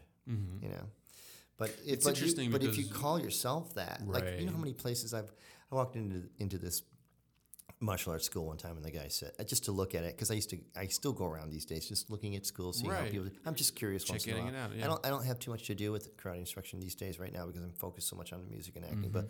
But I this guy says, call me master, whatever his name was. Right. And I dislike the attitude so much that I didn't let him know this, but I said, okay, Mr.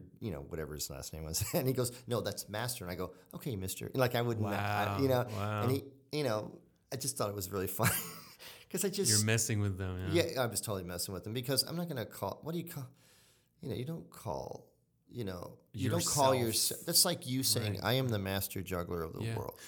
It's interesting because recently doing TEDx and different major event here around Chicago, people afterwards came to me and realized because I introduced myself like, yeah, I'm a juggler, and then people have like a picture of like, oh, okay, a juggler, in the circus, in the street, whatever. So there's this like kind of like, I'm a clown, like I'm a. They would think that for sure. I respect clowns, and for me, clowning is a very high form. But like right now, I'm using it in a more popular way where people. It's just when people say like, "Oh, what a circus," to say like, "What the fuck is happening here?" Right. They're saying, "What a circus," and it's like, no, you don't understand. Right.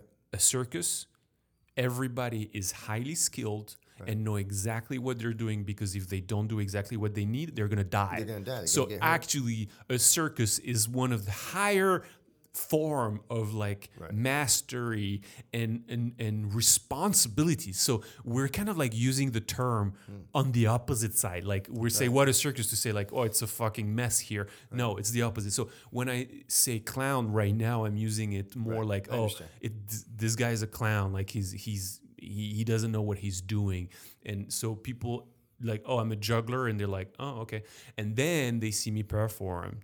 And then suddenly they're like, oh my God, I had no idea juggling could be that. And so they come to me, and recently they told me like, but you're not a juggler, you're like a master juggler. And and it makes me laugh because I'm like, no, I'm a juggler because to me, juggling, that's what juggling is to me in my psyche, in my life. But I understand that for other people, they don't know all that. So they need the master juggler to actually match my picture of just what is it to be a juggler. Right. It's a great example of how important words are. Yeah. Because, you refer, you use one word that connotates something completely different, So because they put the word master there, people think, oh, this guy must be really good. Yes. That automatically. And so it's okay. Like, I think it's okay for other people to refer to you that way. And even if you have to, in some kind of marketing context, refer to yourself as that way. Yeah. But I can't, I'm never.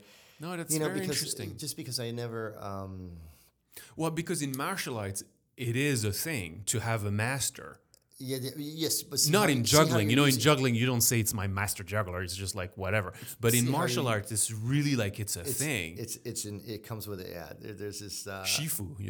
So Shifu is Chinese. Right. Yeah, your master instructor, and sensei is basically it means technically teacher in Japanese. It actually, interestingly enough, sen means before and sei means life. So it's really, the Japanese, ironically, have a very almost not arrogant, but very highly respectable position for teachers. So a teacher, like a martial arts instructor to the Japanese, or any instructor really. I was teaching in junior college and high school in Japan for a year or two, teaching English, and and you stand on this pedestal, and people like bow to you when you walk in, and they bow to you when you walk out, and it's a sensei to a Japanese person is someone who has lived before you and knows about life, and you don't. That's the thing, and that's don't in that area.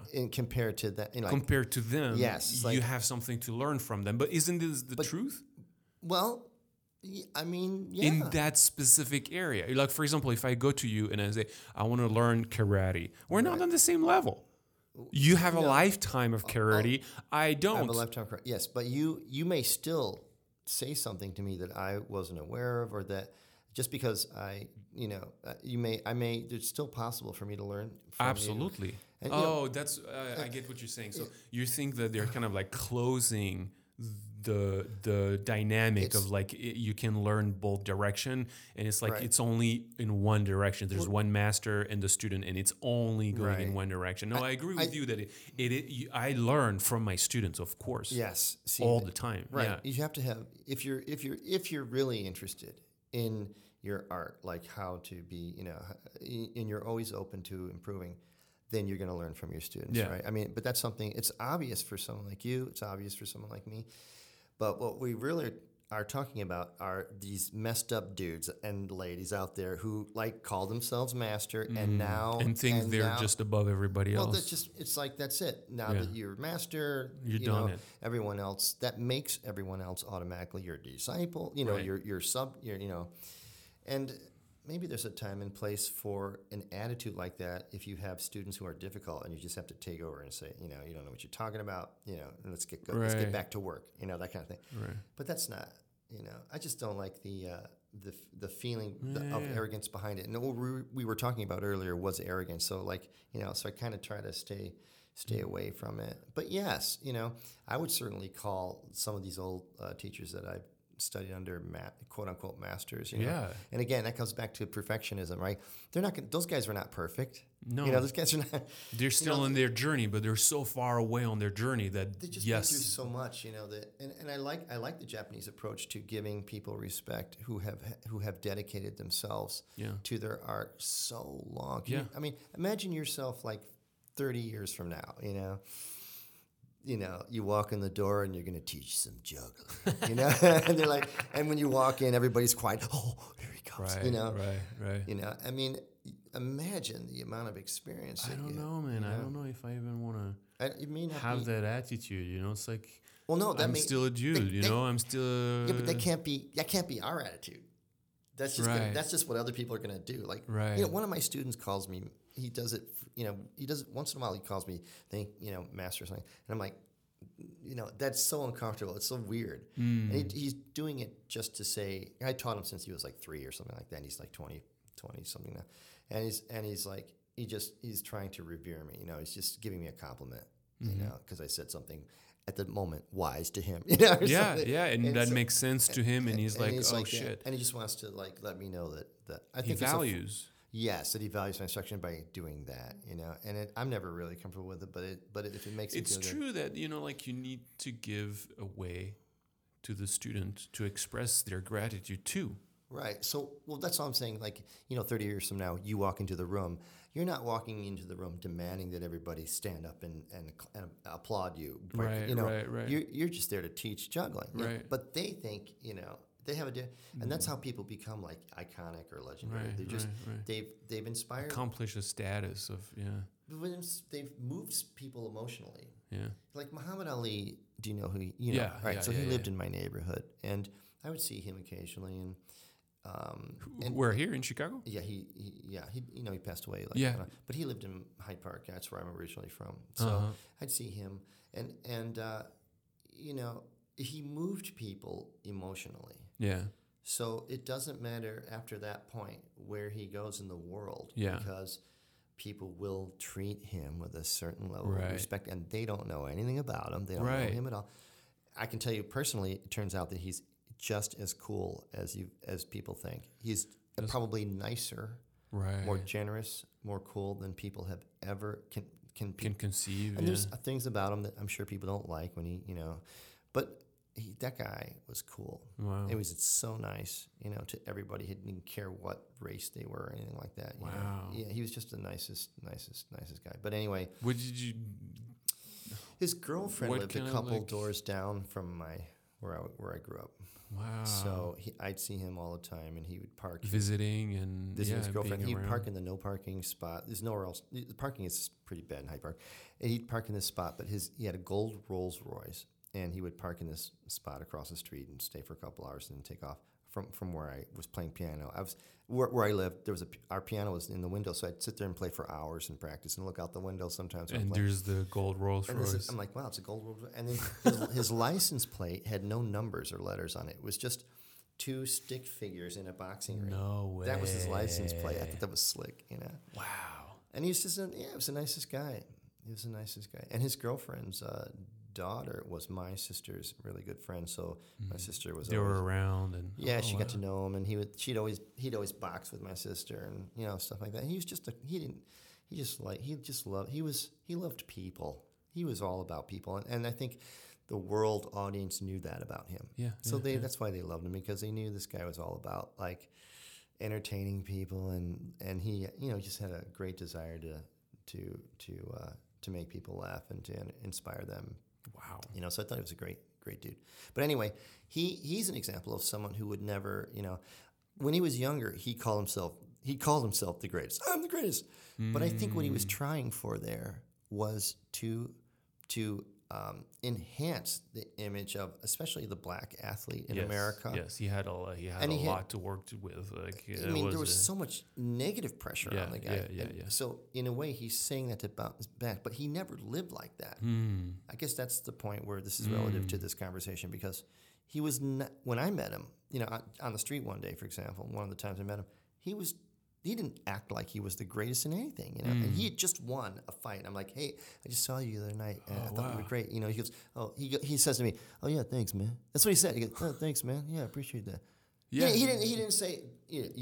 He wasn't like, I am the greatest. He wasn't like that at all, So, it was just an act to boost the confidence of probably a lot of young black athletes who, maybe. So actually, okay. So when you grew up, he was fighting. He was still fighting. He was finishing up. Right He was finishing up. Yeah. He was pretty much. Yeah. Yeah, but he's from a lot of these well-known African American political figures and people in the media lived in Hyde Park. Like Obama he was a neighbor, and Jesse Jackson lived a mile away, and Louis Farrakhan. I lived down the street from him once, and a lot of Shaka Khan. I don't know if you guys know it in France. Yeah. She went to my high school years ago. She was older than me, but we had the same music teacher. A lot of these. That's cool. Yeah, no, it's a lot of people. I got out of the Chicago. Hyde Park was a weird, interesting place. It's not like Chicago at all. Wow. It's super ethnically mixed. Wow. Hyde Park is. Yeah, it's unusual. It's got the University of Chicago there, and so it's a different environment. We need to go and hang out in Hyde Park. Hyde Park is interesting. Hyde Park is cool. All right. All right. Well, do you want to? Shall we finish up here? Wrap it up. All right. But thanks for coming. Yeah, man, it was fun. My first podcast. Hope I passed the audition. Yeah, I don't know. I only invite Master here, so we're gonna check that out. Well, I'm fired then. I'll have to re-listen. Cyril's got talent. Yeah, and I'm gonna have to judge you pretty. Just go over our podcast and pick the select parts out and dump the rest. All right. Remember, if you find this podcast valuable, please support it. Review it wherever you listen to it, and share it on social media with your friends. And if you want to support it directly, go buy juggling props on playjuggling.com. It's I need to find wait a second. No, it's too complicated. Just go in the show notes and find the code for 10% off your order. And I'll get a commission and you'll get 10% off. So thanks for listening to the show. And remember, failure is an essential part of juggling, but failing is not the problem. The problem is not learning from your failures. So get out there and juggle, fail, learn, repeat.